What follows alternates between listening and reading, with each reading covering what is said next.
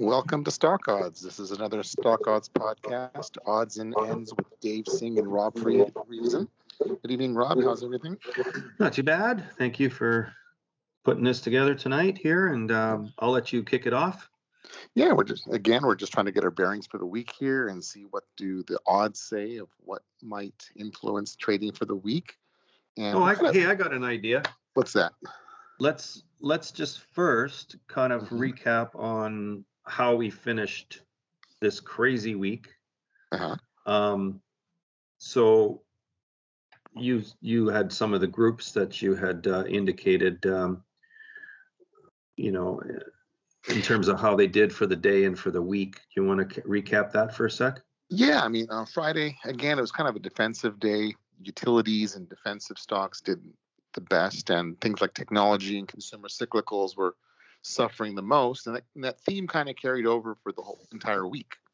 Again, it was utilities and real estate were stronger than cyclical technology, things like that.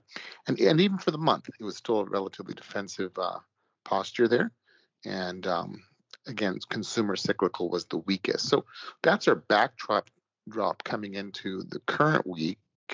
And we're in this kind of strange period between, we're not really at the turn of the month effect anymore. We're the last month of the year, and mid-month seasonality doesn't really start until about the 13th.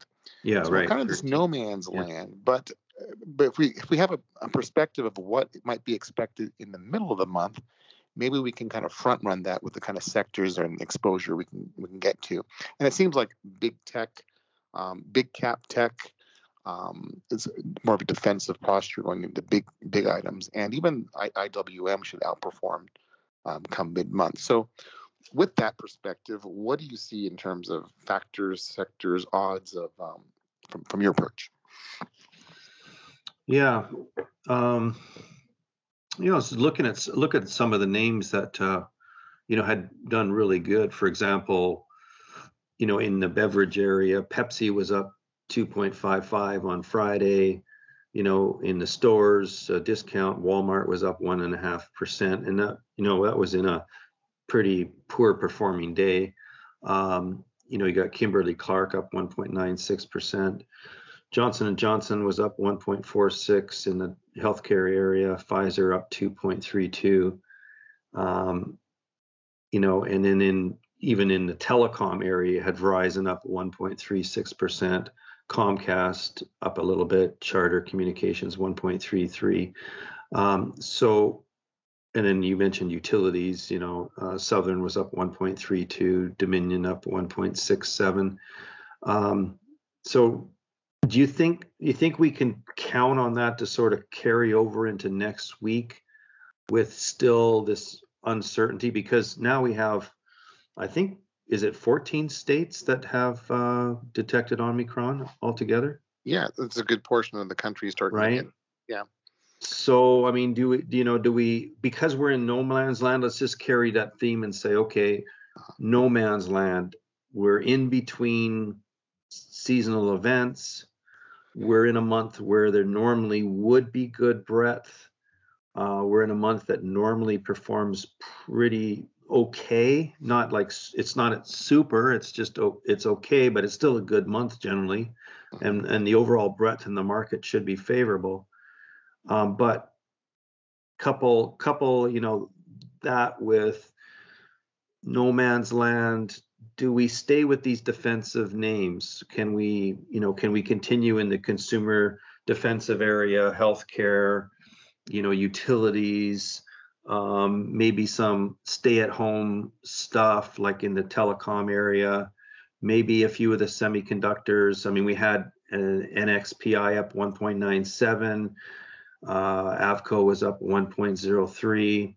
Not all the semis were doing fine. Remember that AMD's in a merger that was down 4%. So obviously they were leaning on that one. Micron was down 1.52%. So it's not, you have to be selective in some of these groups. I mean, when you take telecom, that was pretty much green. Healthcare, a good portion of the major drug makers were green. And the healthcare providers. consumer defensive, pretty much green across the board. Beverages, tobacco, confection, packaged goods, green. Utilities, green, and then even railroads was green. Delivery companies were green, but otherwise you have to be more selective, right?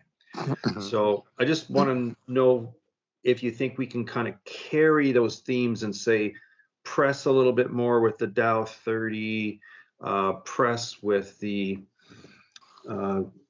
defensive names, and keep looking for companies where their valuations are ridiculous, where they're very speculative technology companies, where we're thinking about, no free money going forward. Which reminds me, let's pull up I kind of created a list here of some of these catalysts that I think this is a if you were to hear some talking heads, sometimes they only bring out one idea. They just say, this is the reason that we had a down week, why we had a down day on Friday. This is the reason. I think it's multi-factor. So let me list some of these and see if they resonate and if you have anything to add to it. So Omicron, obviously, when it was like, fear was dissipating, release the variants, right? We were almost getting back to business as usual. Oh no, that's not going to work. Release the variants. Yeah. It's not that funny, but it is somewhat coincidental, I think. So we got Omicron to deal with, and then we have the valuations. Now, Charlie Munger brought that out and said he hadn't seen this kind of, oddball valuations, since the late 90s kind of thing, right? So, there's that aspect, and there are people that do respect that. You're going to have some young people go, oh, it doesn't matter, valuations don't matter. And I have a funny thing. I had that in my Skype the other day talking to somebody, and it was like, oh, company valuations don't matter. Earnings don't matter. If they never make any money, it doesn't matter. These things can go to the moon. It never matters until it does matter. It never matters that, cryptocurrencies, some of these alt currencies could, evaporate to nothing. It doesn't matter until it starts happening. It doesn't matter, that there could be a rug pull until there starts to be rug pulls, right? It doesn't matter that, hackers exist until they actually start hacking something of value, and then now we all got to have 3-factor authentication on everything that we do. So we've got valuations, and we got this China situation and the U.S. listings, with Didi, and the concern is that there are others could be next in the sites, and I know that we can get these significant bounces in Chinese stocks across the board, and they've been down for a long time, but I would say that the tension still is there. And the Evergrande situation, which is another catalyst, is not resolving itself. In fact, there was some real concerns Friday about that, and also coming in over the weekend, looking into next week on the Evergrande situation. So if I was generating baskets, I wouldn't select Chinese stocks, even that that some days they can bounce marvelously, right? It's just not worth the aggravation. To be long or short, so you can probably just stay away from them altogether.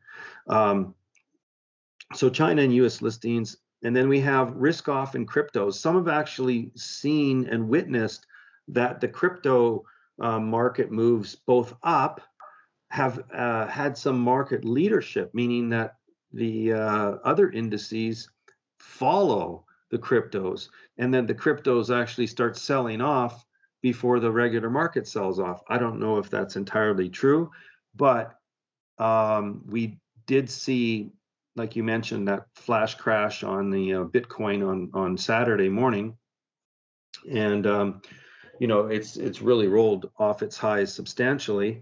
And so what's kind of concerning overall is there's too much correlation between all the riskier assets, so that I don't think people can really argue that cryptos are defensive or an alternative when I see so much correlation. Does that make sense? Mm-hmm. I don't think it's one of the asset classes that you can say, well, I'm going to diversify, and I'm in technology stocks that are speculative, yes, but then I'm going to buy some Bitcoin and some Ethereum as well because that's defensive or that's going to hedge me against my technology stuff. I see way too much correlation. And since it trades 24 hours a day, it's almost like a leading indicator of risk. So, you're right. That's probably where the leadership comes from, is the fact that when you had the sell off in crypto overnight, and then you start to see it spill over into the day session in the regular markets. So yeah. I'm glad you pointed that out. But it recovered. It went down to like 43,000 and then pulled back close to 50. And then now the futures on the indices are all up too, with IWM being the greatest. Yeah, it's up the most, right? IWM's up the most, which is similar to Europe's are up right now, and Europe's up about the same amount that the Russell's up, right? And the Nasdaq's up, but up the least. It's up 0.15. But Russell was up 1.13, a whole percentage. Yeah, but we had that the other day, and then they leaned into it. Was up 2%, and then they leaned into it real hard and sold it down. Yeah. So I don't trust that. And even in fact, with Nasdaq was up on one of those days, and then they hammered it right out of the gate too. So well, the other thing I just checked out before this call was I checked out where we are relative to the 52-week high. So the Spider is 4.25% below its 52-week high, where the IWM is 12.17% below its 52-week high. So even just as a mean reversion trade for the month, being longer IWM and shorter Spider against it, the QQQs are minus 6% below their 52-week high. But so IWM is significantly below its recent high. Right. And that's a lot to catch up. So that plus mid-month is expected to outperform the Spider. We got that at our back. And if we do have a risk-on kind of Santa rally, it should also perform. And your perspective of November to April being stronger for small caps. So all those things line up where maybe being longer small caps the next few weeks and even tomorrow might be a little bit of an edge. Yeah, it's definitely on theme here. So there's tax consideration selling. Okay, and I'm not saying just tax loss. I'm saying tax considerations. So, for example, people that have a concern about the implications of gains that haven't been locked in but still being taxed on them. Or the just fact that taxes are changing in general might be the best year to sell some. So I think, that can speed up a little bit when markets start to roll and people go, oh, wow, I've been up a lot, and I was thinking of selling and locking some profits this year, but, now it's starting to pull back on me. I better hustle and get on it. And I had a conversation with somebody that had, sizable. He had about $1 million account that had been, up to that point growing for this last year, and was pretty pleased. And he decided he wanted to sell about 60% of it and go to cash on that or reposition it. Mm-hmm. And he was quite upset that the market had already rolled over so much. So, that anxiety and that concern, and a lot of people don't time things right. They don't sell when it's still rising. Mm-hmm. Because they think, oh, well, it's still going good. And then when it starts to roll, they're not sure. So they wait, and then they wait, and then they wait, and it gets worse, and it gets worse. And then, finally they can't take it anymore. And then, you get the capitulatory events. But I think there's a lot of profit that people have wanted to lock in because things are changing.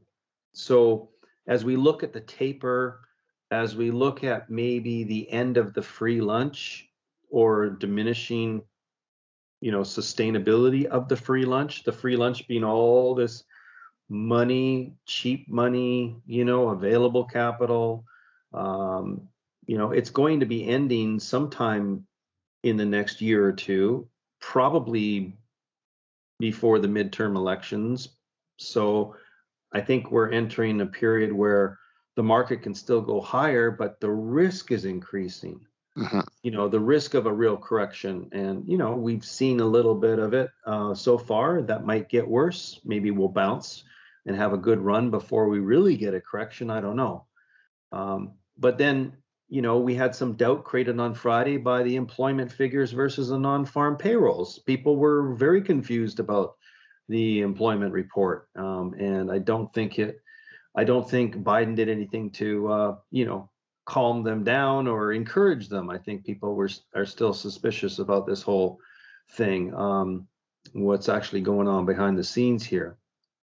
Then there's just general deleveraging. There's a lot of highly leveraged firms out there and in traders and so on. It's been great pressing while the markets have been good, but we are seeing some deleveraging.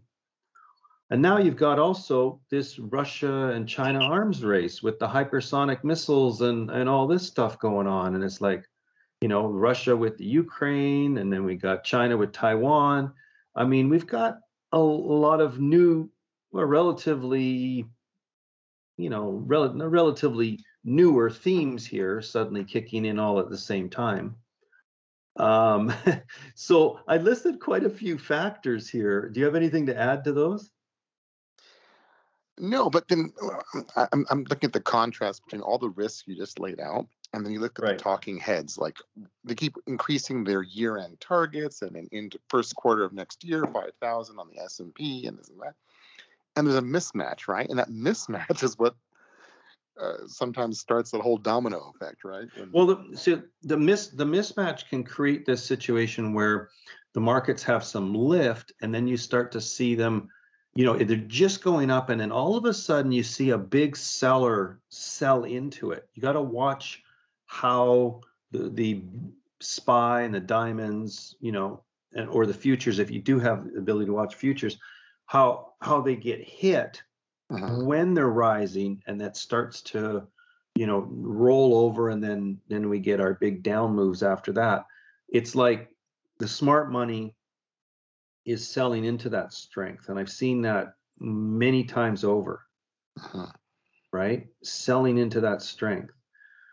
So that tells me that, there's a bigger picture going on here. And yeah, you can have talking heads lift things, but that doesn't mean it's sustainable.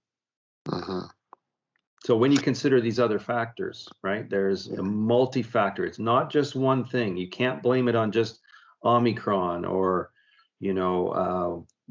taper tantrum or, Evergrande or whatever. It's a multi-factor thing. And I think it all contributes to some extra volatility. Look at our, CBOE volatility index. It's, it's right back up there. And as far as the year goes, we're still kind of when we should really have low volatility and good market breadth at this time of year.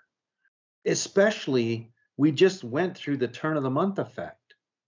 Yeah. Right. And that's supposed to be phenomenal. And even into the first Friday of the month of December is supposed to be reasonably performing. And here we go. A really bad week. And it's been rocky. It's been rocky since September. I mean, we had some issues in September. We had some peaks then again in October, and then some rockiness, and then we had November start with a bang, and then all of a sudden, mid-November comes along, and we start to get this rockiness again.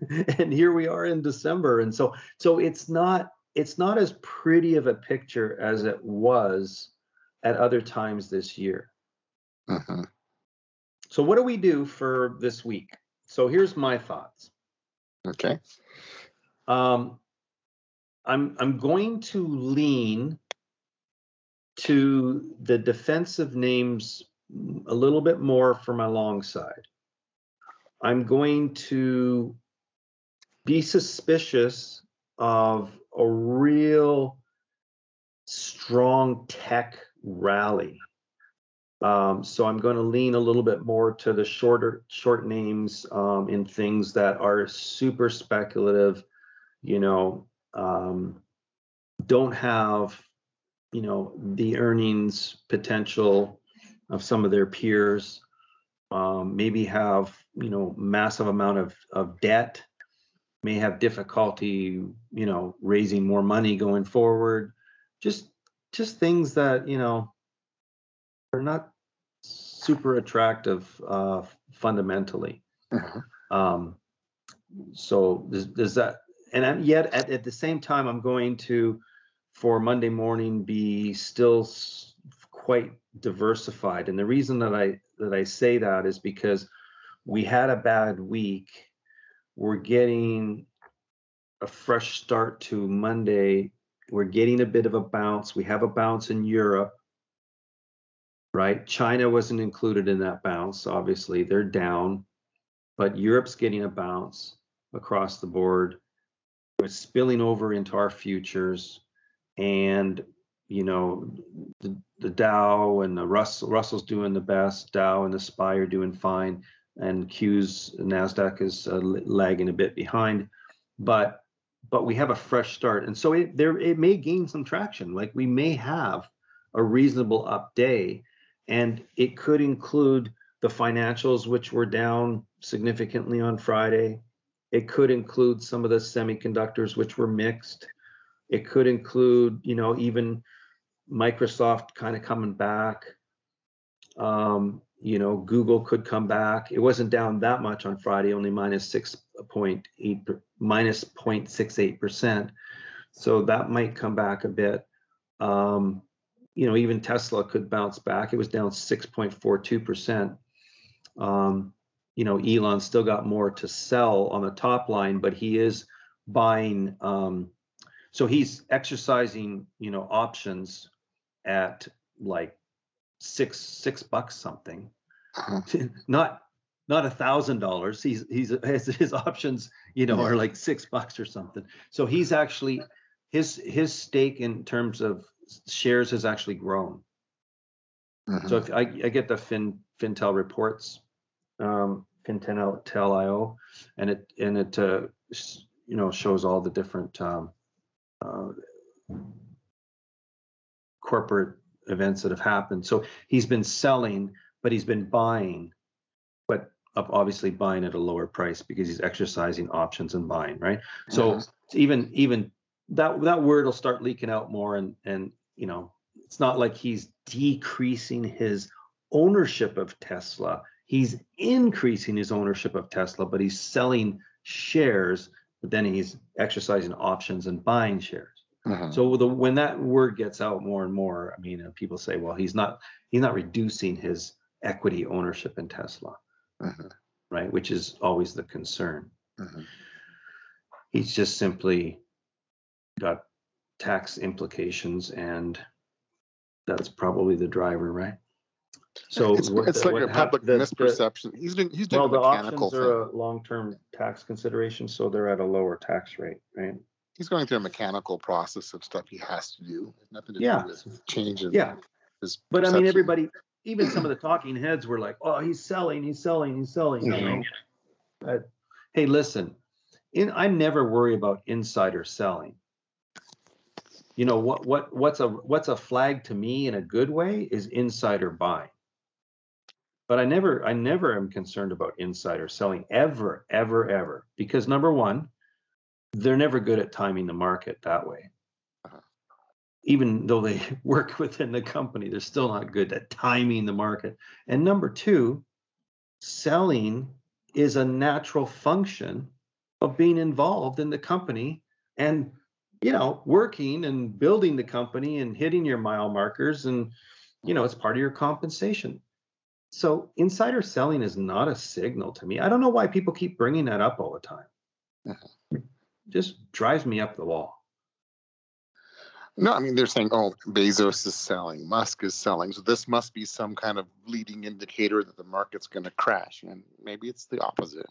Oh, bah humbug. Yeah. It has nothing to do with timing the market. It has nothing to do with the company being overvalued, or they don't have an interest in it.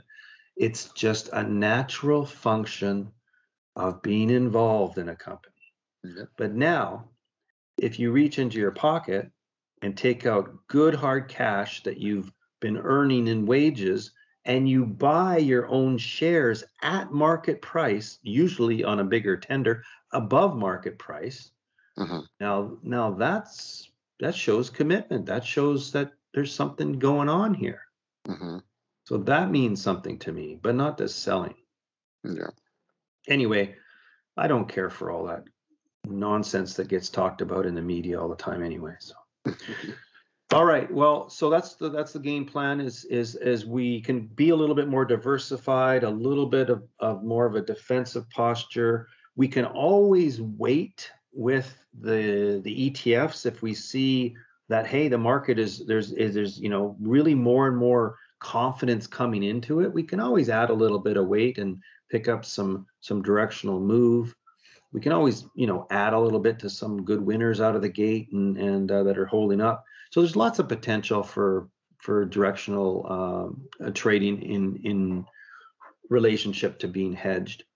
But then we'll get information more for Tuesday, and from the Monday out of the gate. So then Tuesday, we might be a lot more opinionated at that point than we are now with this. So yeah, if we're able to hold on to these gains that we currently have, that's a different story than losing it all. Yeah, absolutely. So anything else to add? No. So good luck, good trading, and Okay. All right. next Well, time. great talking with you. Good trading tomorrow. Thanks. Cheers. Bye-bye.